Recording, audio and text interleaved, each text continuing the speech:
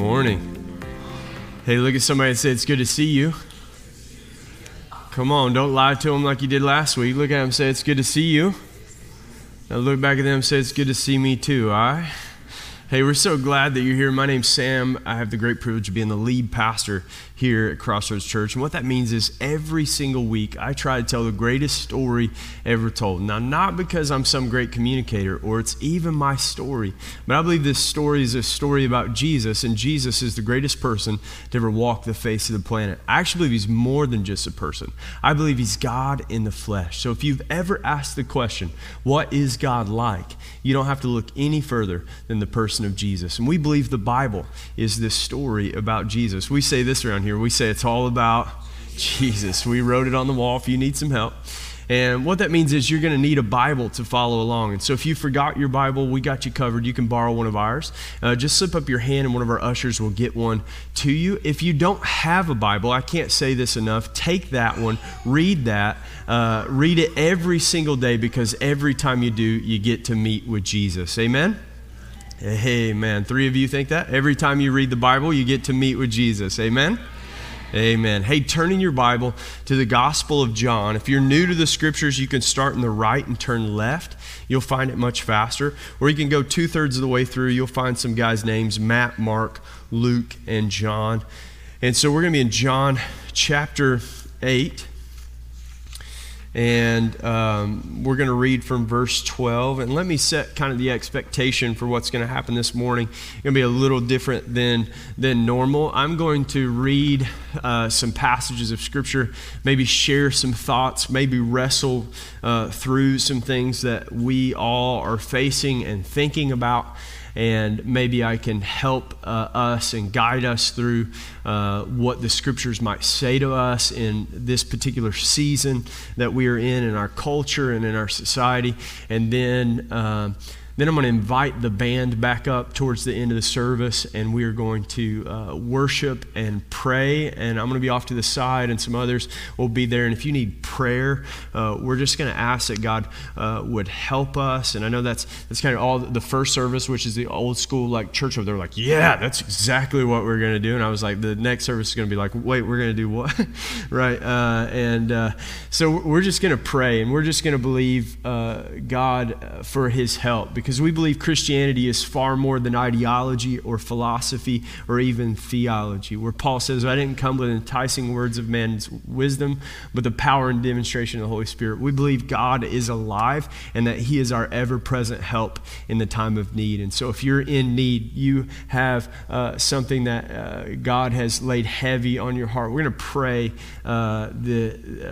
towards the end of our service. And I know God is going to do something miraculous in our midst. Amen?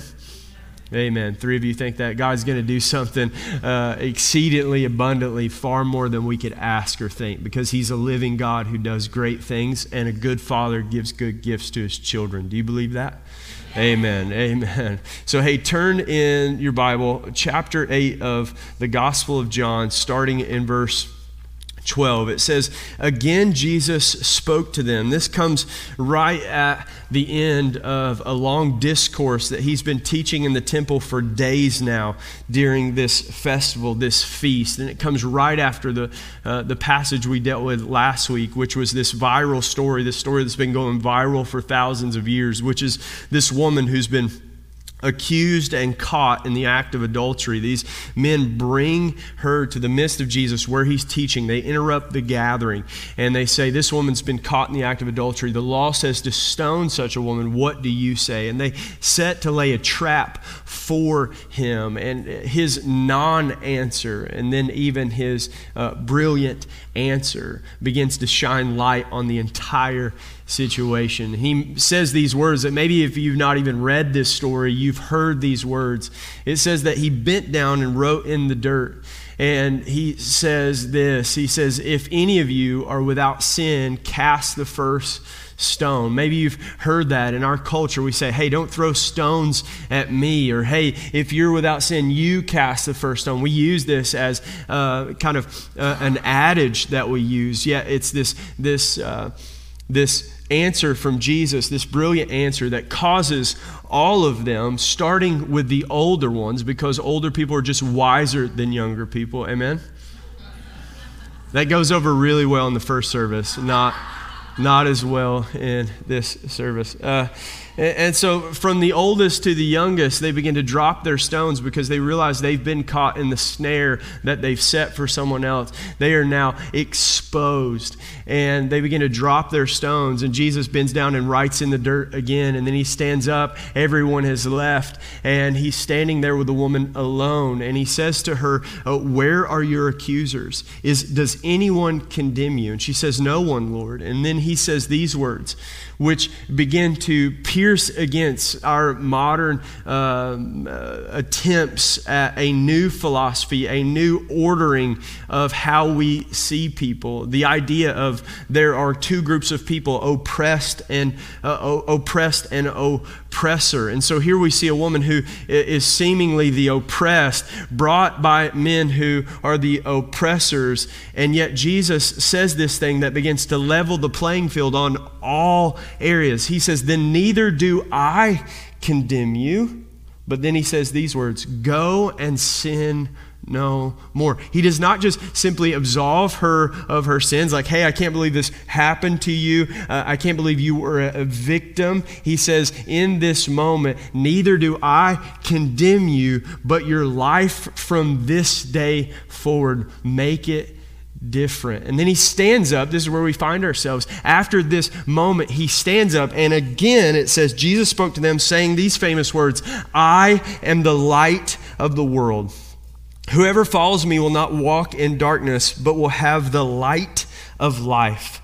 So the Pharisees said to him, are you bearing witness about yourself? Your testimony is not true. Jesus answered and said, even if I do bear witness about myself, my testimony is true. For I know where I came from and where I am going, but you do not know where I come from or where I'm going. You judge according to the flesh. I judge no one. Yet even if I do, my judgment is true. For it is not I alone who judge, but I and the Father who sent me. In your law it is written, the testimony of two people is true. You want to underline that, put an asterisk beside of it. The testimony of two people is true. I am the one who bears witness about myself, and the Father who sent me bears witness about me.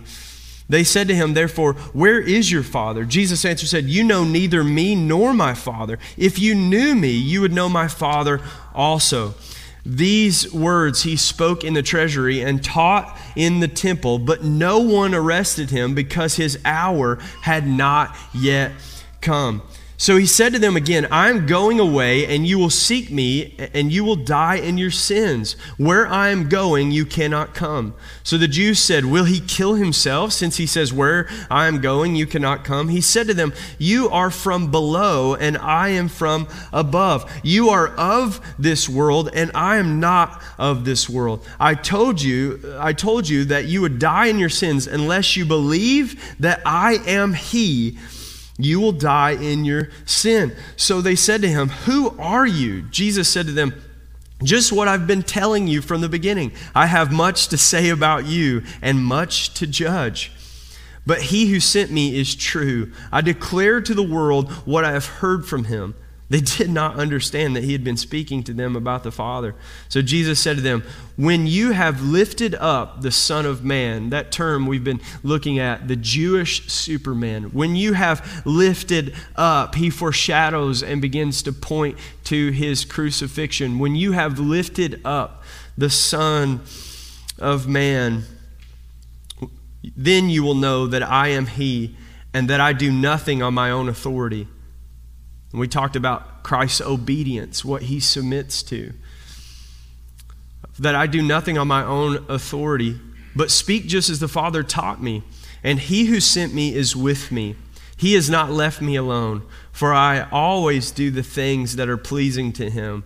As he was saying these things, many believed in him. Look at verse 31. So Jesus said to the Jews who had believed him, if you abide in me, if you abide in my words, you are truly my disciples. You will know the truth. Say this with me. And the truth will set you free.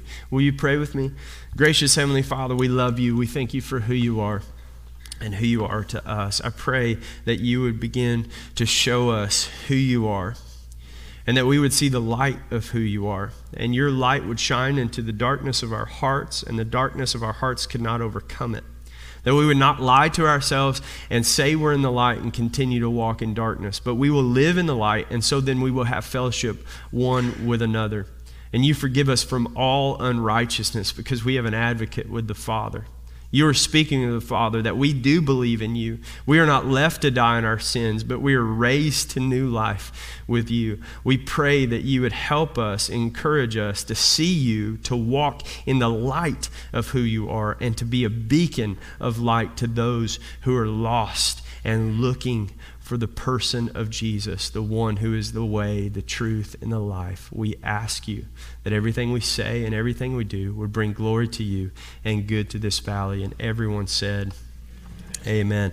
As I begin to think about this particular passage, and knowing this is where we would go, as in last week set the precedent for this particular text, and I begin to think about what's happening in the text, that these men come to shine a light on who this woman is, but they don't realize that they're standing in the sun. They're standing in the light of who Jesus is, where nothing is hidden and everything is exposed. What an irony that they're coming to expose someone and in themselves are exposed. That something happens when we begin to see the light of who Jesus is. It changes everything. It changes our perspective. It changes how we see one another, how we see ourselves. There's something in us that tells us we are to move towards the light. And as I was looking at this particular text, I happened to listen to this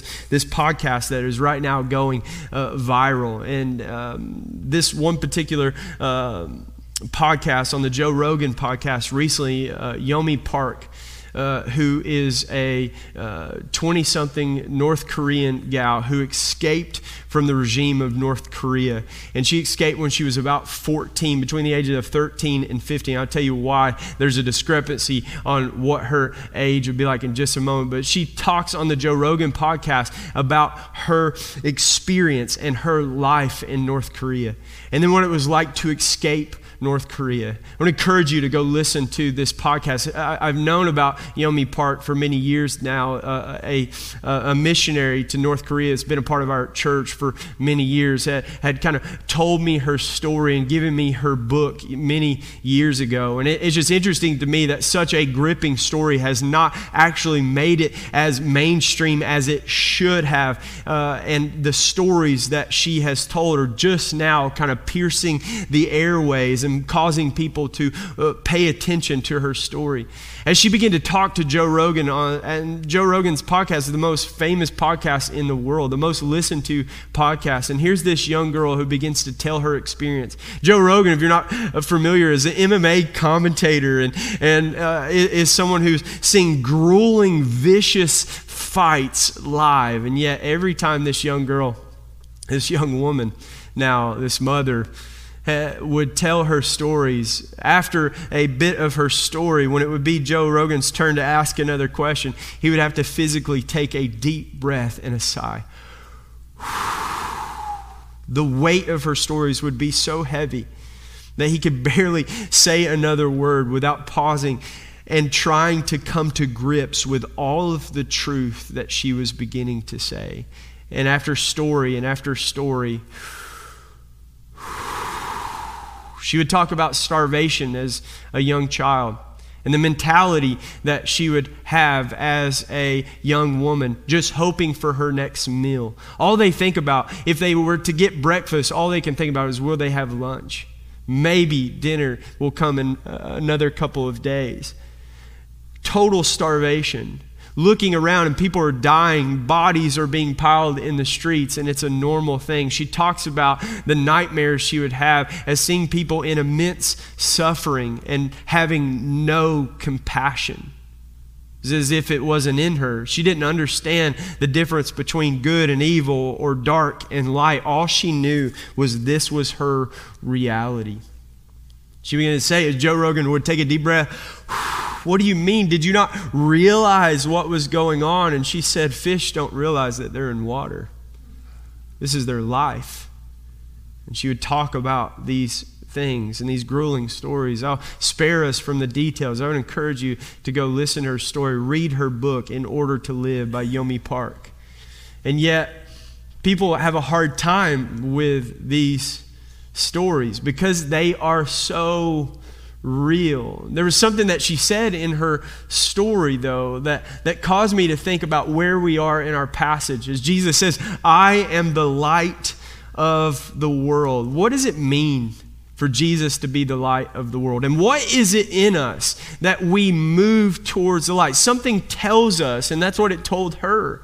She began to talk about they didn't realize where they were, that this was all there, that there was more than what she was experiencing until they would see the bright lights coming from China. She had moved to a border town and she could see the lights off in the distance. That was her only clue that maybe there was something beyond the reality that she was living in.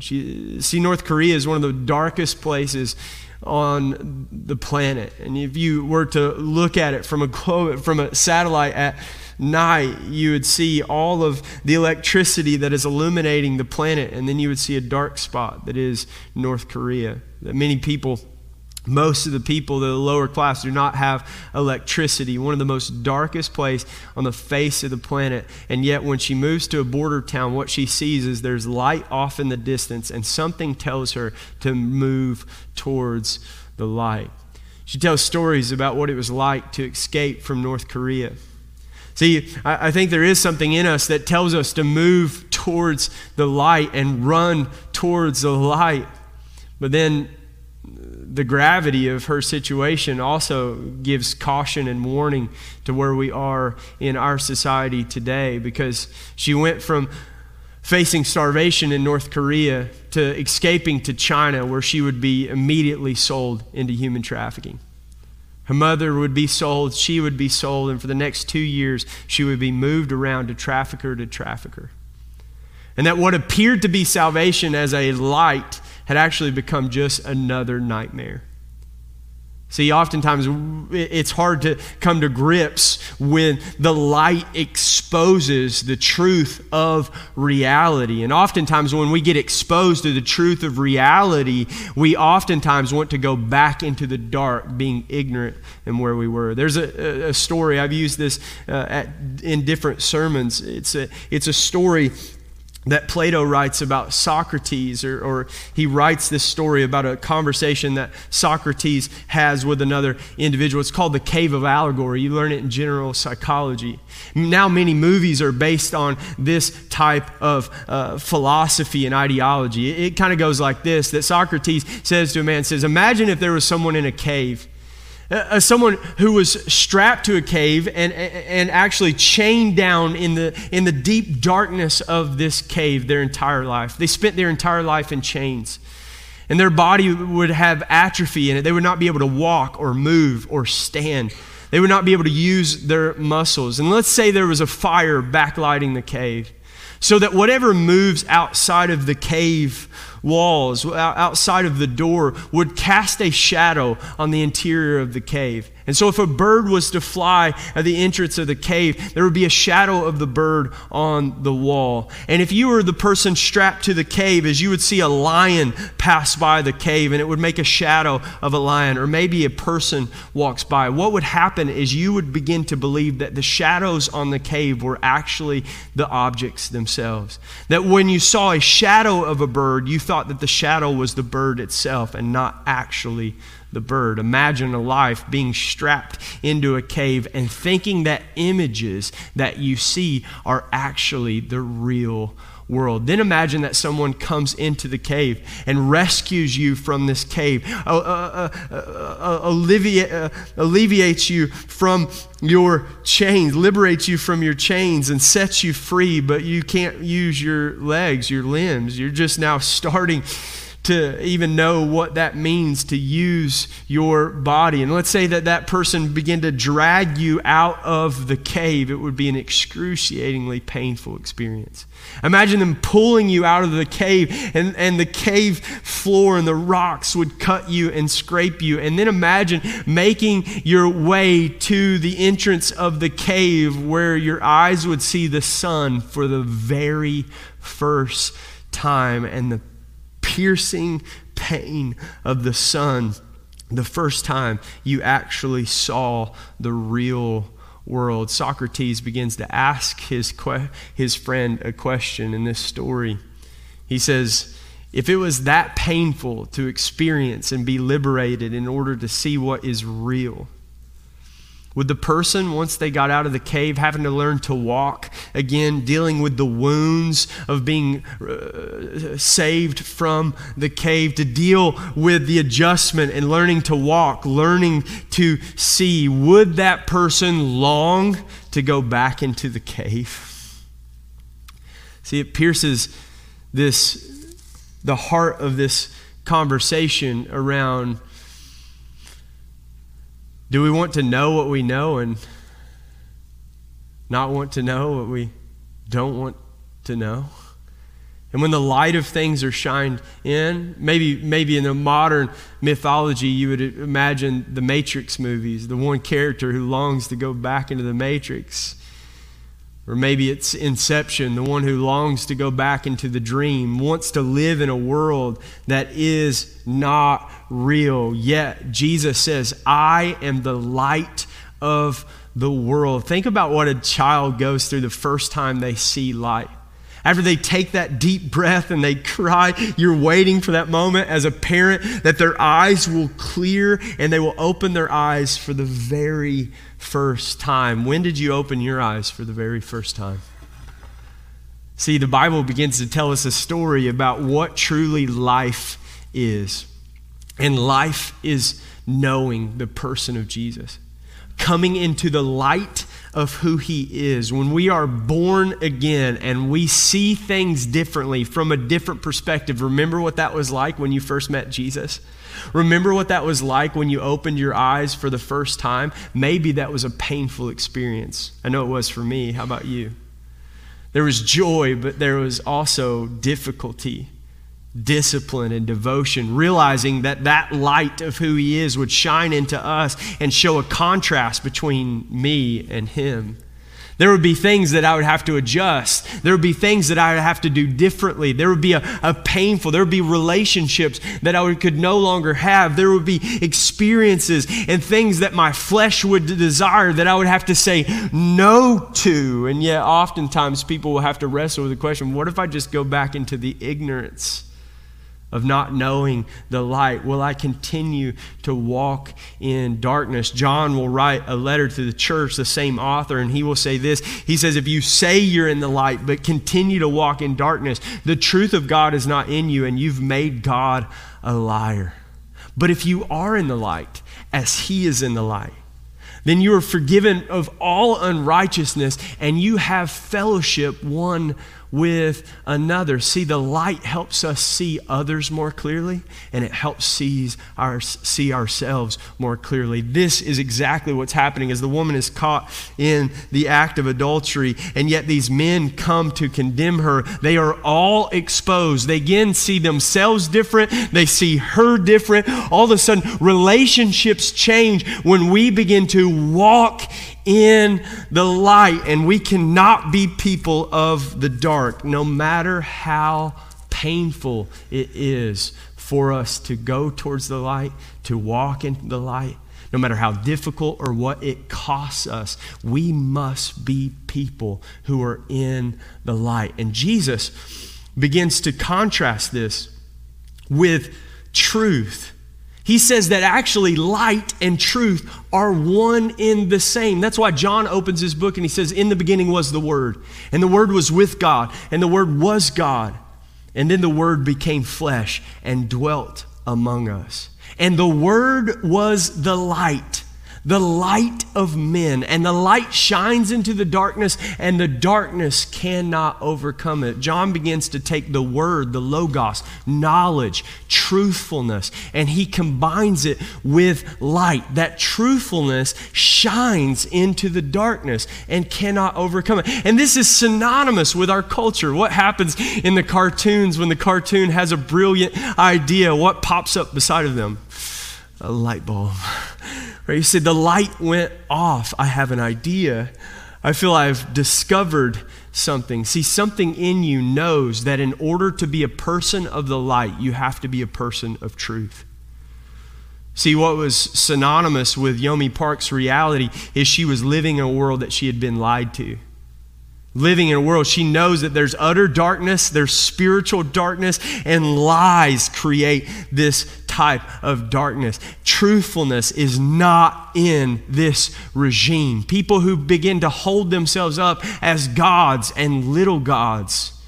And yet, from her perspective, she doesn't know how old she is. She didn't know that there was a reality outside of this totalitarian regime. What she's told to is that actually her supreme ruler is God, and he's given his son to them. They copy the Bible because there's something in that truthfulness, yet corrupted and distorted and changed. The reason why people begin to discredit her and even try to find ways, mainstream media, not interview her until she spoke out in a way that was against the party they were writing against. Yet people don't know her story. And people said, oh, she's a liar. Why? Because she said in one thing she was 13, and then she turned around and said she was 15. Well, the reason why is because if you're born in the fall in North Korea, and you're born, the day you were born, you're 1 year old. And then when December rolls around and the first of the year comes around, that baby who's just a few months old, once they turn the corner of December, they are now 2 years old, even though they may just be 6 months old. And so the 2 year gap of her being 13 or 15, she does not know the truth of who she is, of who God is, of who this regime is. Blinders have been put on, and yet it was something off in the distance, light, showing her that if I just went towards the light. Can I just say this is synonymous with Christianity? See, Christianity is not staying out of the dark. Christianity is not compartmentalizing your sin, dealing with your sin. Trying to fix your darkness will not work, friend. Christianity is not staying out of the dark. Christianity is running towards the light. Christianity is pursuing the person of Jesus who says, I am the light of the world. And yet we find ourselves in a position today, friends, that we have to wrestle with what the truth of who God is exposes.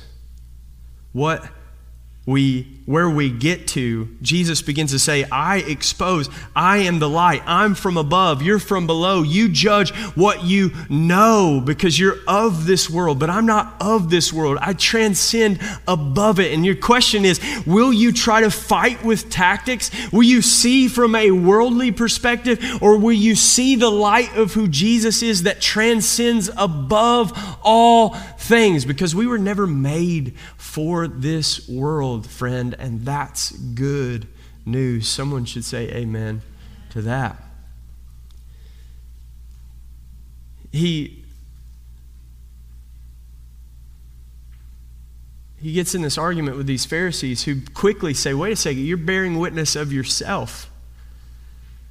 And so what their meaning is that the judgment of one is not valid.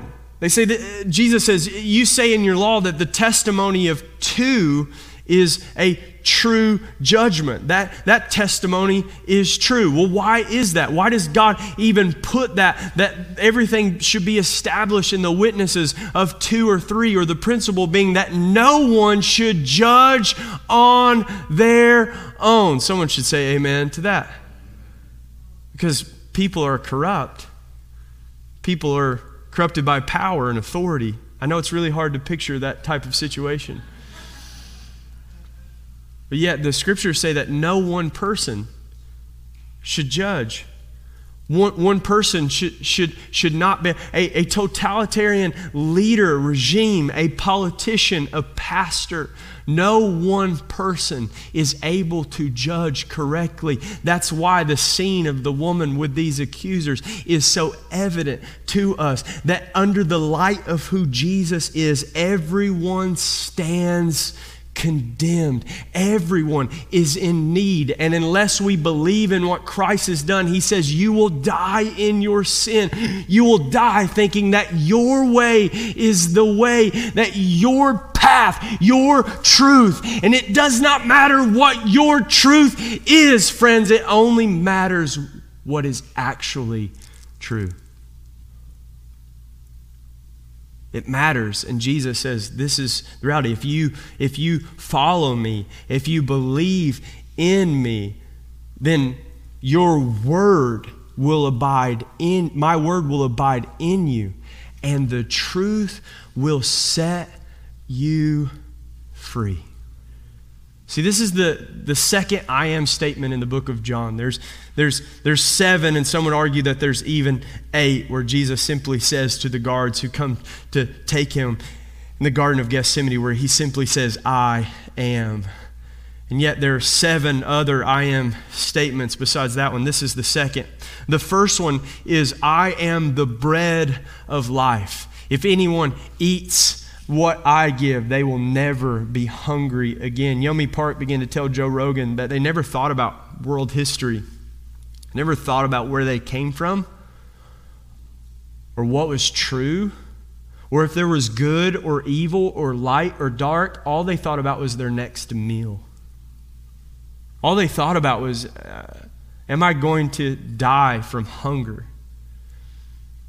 She said there's a North Korean proverb that says, everyone, something on the lines that no one cares beyond a full belly. That if they die with a full belly, then that's all a North Korean could hope for. And yet Jesus says, I am the light of the world, and John puts it after, I am the bread of life. See, what he's saying essentially is that you can be so filled on the person of Jesus that you become free. See, when you're hungry, you're bound by your hunger.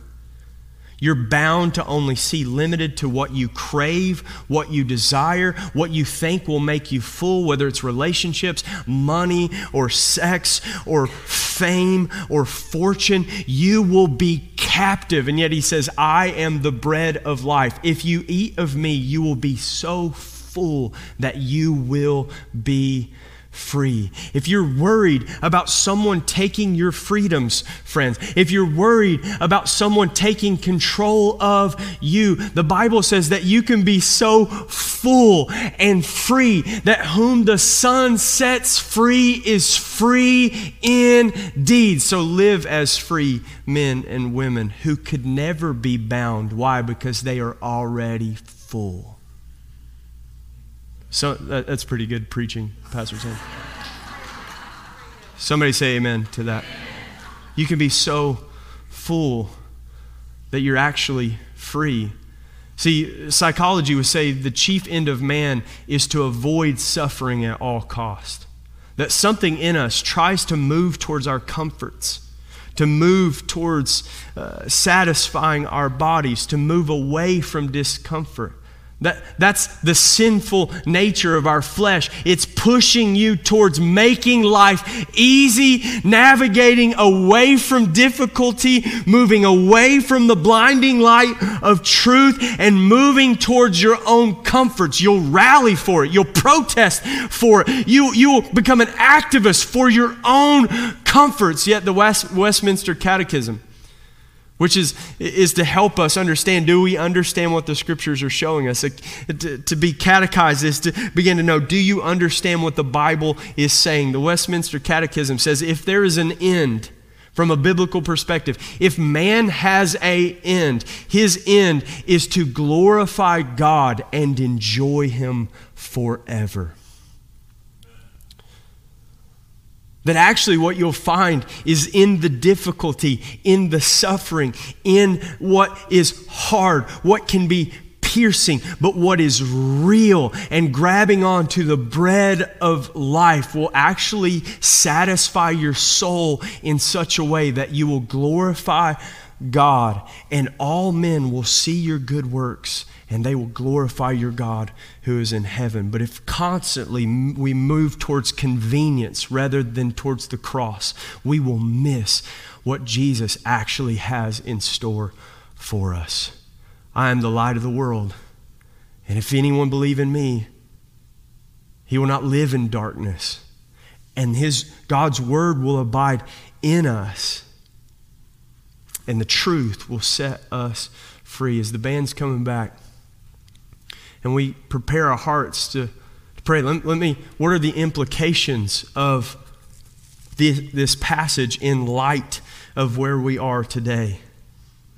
See, people say to me all the time as we're facing the cultural and societal difficulties of mask mandates, vaccine passports, or vaccine mandates for employers, as we see people trying to use fear in order to control, you have to ask yourself a lot of very difficult questions.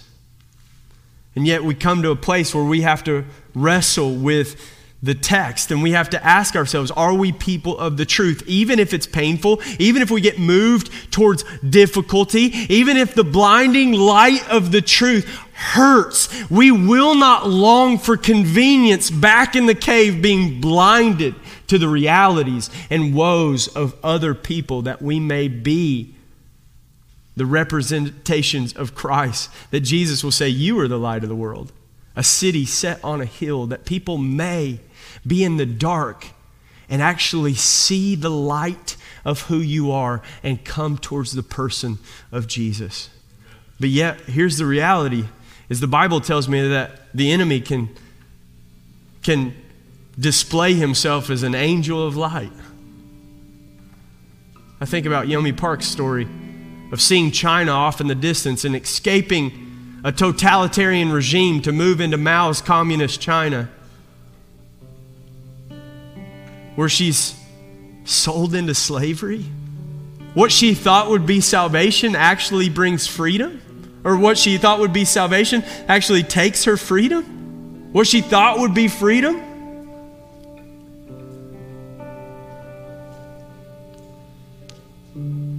I don't have any persuasions, and this isn't to condemn anyone, but recently on YouTube there's ads for the casino, and this is ads all over the place for any casino, but I thought the phrasing was very interesting, that an ad for a casino would say, "Welcome to freedom." What a choice of words. So we have to be sober-minded that what you think will bring you freedom can be the very thing that imprisons you into a cave of darkness. I have people tell me all the time, they say, "Sam, what's going on right now is biblical." I go, "Really? How so?"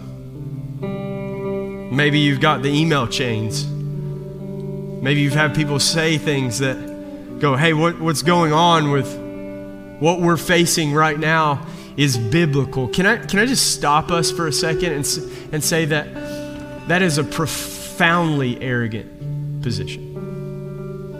Here's why. The Bible is not a story about you.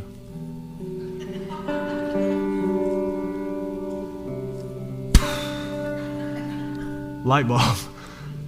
And that's good news.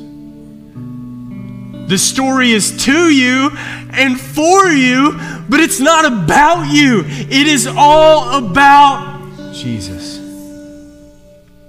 So be careful that what you say to other people,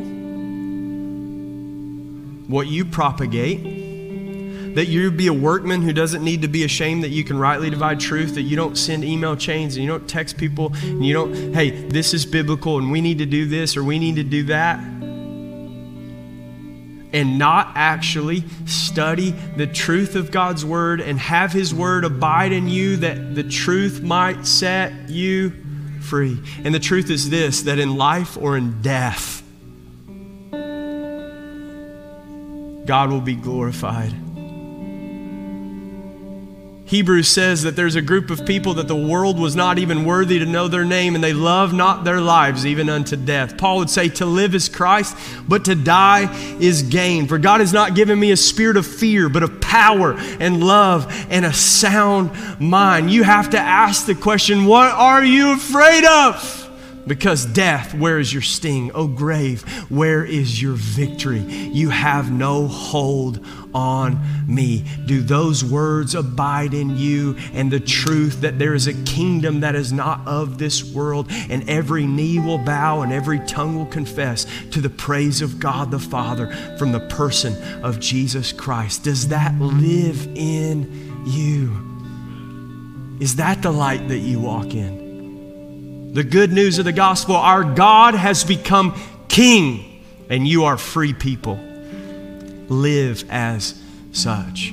Speaking the truth in love, living as no one can control you. And I tell you, what will control you is your fear of man and needing to be liked and popular.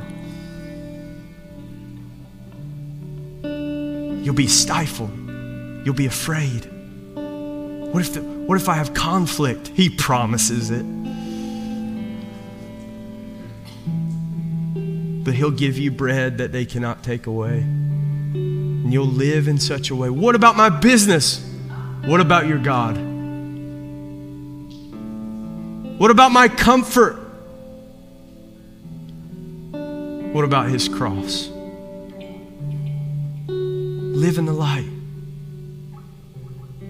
I can tell you there are things that are going on that are biblical. The Bible tells me there are things in the last days that will happen, and it tells me how to deal with it and what my behavior should be like. Paul writes to Timothy, a young pastor, 1 Timothy 1 and 2. I read them and I look at them. I think about them often as I'm not as young of a pastor as I once was. That's funnier in the first service.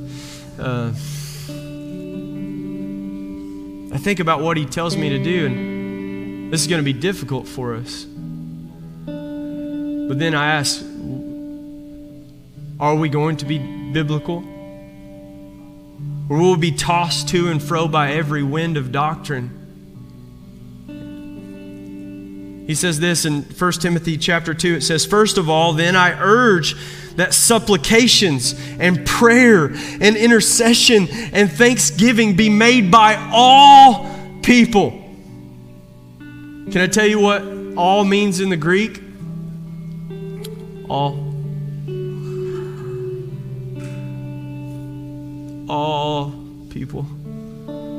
Supplications and prayers and intercessions and thanksgiving be made to all people. You're not going to like this. For kings and all who are in high positions. What? Wait, what? You want me to do what for who? You want me to pray for them? Do you know them? Do I know them? Who judges all, who knows all things. He says, pray, supplications and prayers be made for all kings and all in high positions, that we may lead a peaceful and quiet life, godly and dignified in every way. Comfort or glorify God. Comfort across. Moving towards what I want or what he wants, that will be a shining light, a beacon of hope that all men may run to and meet Jesus. This is good and it is pleasing in the sight of God for his glory and our good, who desires all people to be saved, to come to the knowledge of truth. Listen, friends, we are not dealing with believers and unbelievers. It's not a matter of Christians and atheists. This is about dead people and people who are alive in Christ. So don't be frustrated when dead people do dead things. Zombies will act like zombies. They will eat each other's flesh. They will lie on one another. They will consume one another. But not so with you. But remember when you too were once blind? When you were lost? But now you see. So live in such a way that people may move from death to life. But if you don't have life that causes you to have hope and love and peace, that the world may say, how do they have something different?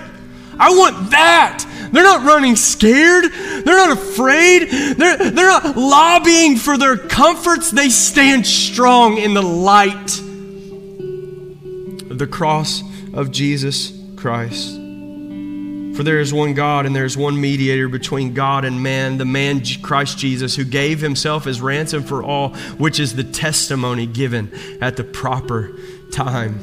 Then chapter 4 of 1 Timothy will say this. Now the Spirit says in the latter times, that's us, some will depart from the truth by devoting themselves to deceitful spirits and the teachings of demons, through the insincerity of liars whose consciences are seared. Friends, do not be deceived by the doctrines of demons. There are doctrines of this age. There were doctrines then. There are doctrines now. We talked about one of them, critical theory, critical race theory, which says there are essentially oppressors and oppressed. And those who are oppressed are inherently morally good. And those who are in different positions of power are morally evil. But yet that is opposed to the gospel of Jesus Christ that says there is no one good, no, not one. And all of us will die in our sins unless we see Him for who He is, the one who's been given as ransom or payment, that we who are guilty might go innocent and free. Someone say amen to that. There's cultural Marxism that is trying to divide our society, doctrines of demons that try to suggest that you're here or you're there, or try to reinterpret the Bible, reinterpret stories. We have to ask the question, am I consumed by the doctrines of this world, whether it's my conservative ideology that causes me to paint the Bible in a fair light towards me and negative towards everyone else, but I have to realize that sometimes I'm the bad guy in the story. Conservative politics and ideology will not save us, friend. Neither will left-leaning ideologies, government programs. This kingdom is not the answer. It's fleeting. It is fading. You have to ask the question, what do I propagate? What do I say? What do I tweet? What do I text? Is it the good news that Christ is risen and that changes everything? Or is it something else? Chapter 6 of 1 Timothy says this, teach and urge these things. If anyone teaches a different doctrine and does not agree with sound words of our Lord Jesus Christ, when these doctrines creep into the church, be careful. If we play to what is popular rather than what is God's principled truth. Teaching according with godliness, he is puffed up with conceit and understands nothing. He has an unhealthy craving for controversy. Do these doctrines constantly divide? And for quarrels about words which produce envy and dissension, slander, evil suspicions, and constant friction among people who are depraved in mind and depraved of the truth, imagining that godliness is a means of gains. But godliness with contentment is great gain.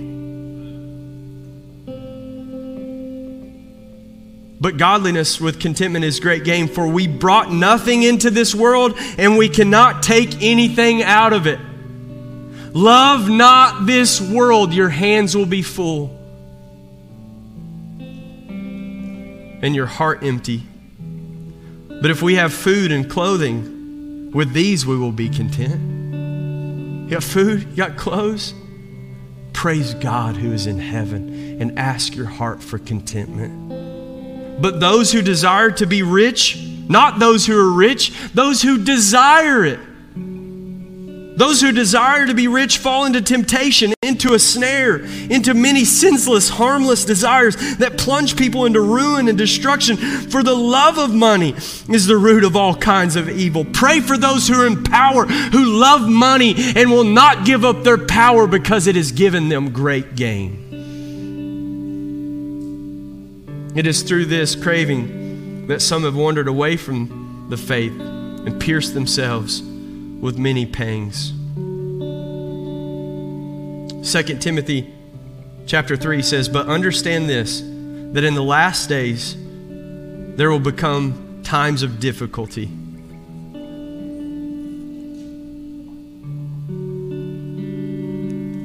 Know that.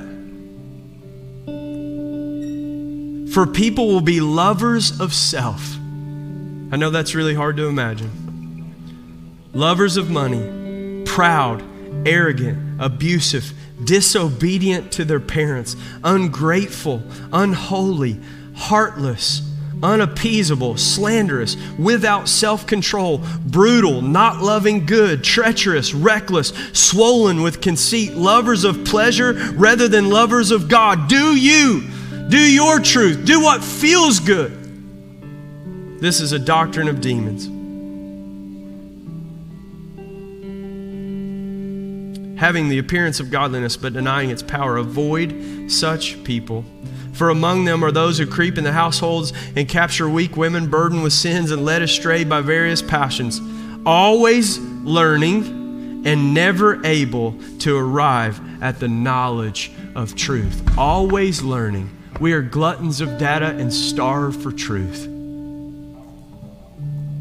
Friends, if we are people of the light, we are people of truth.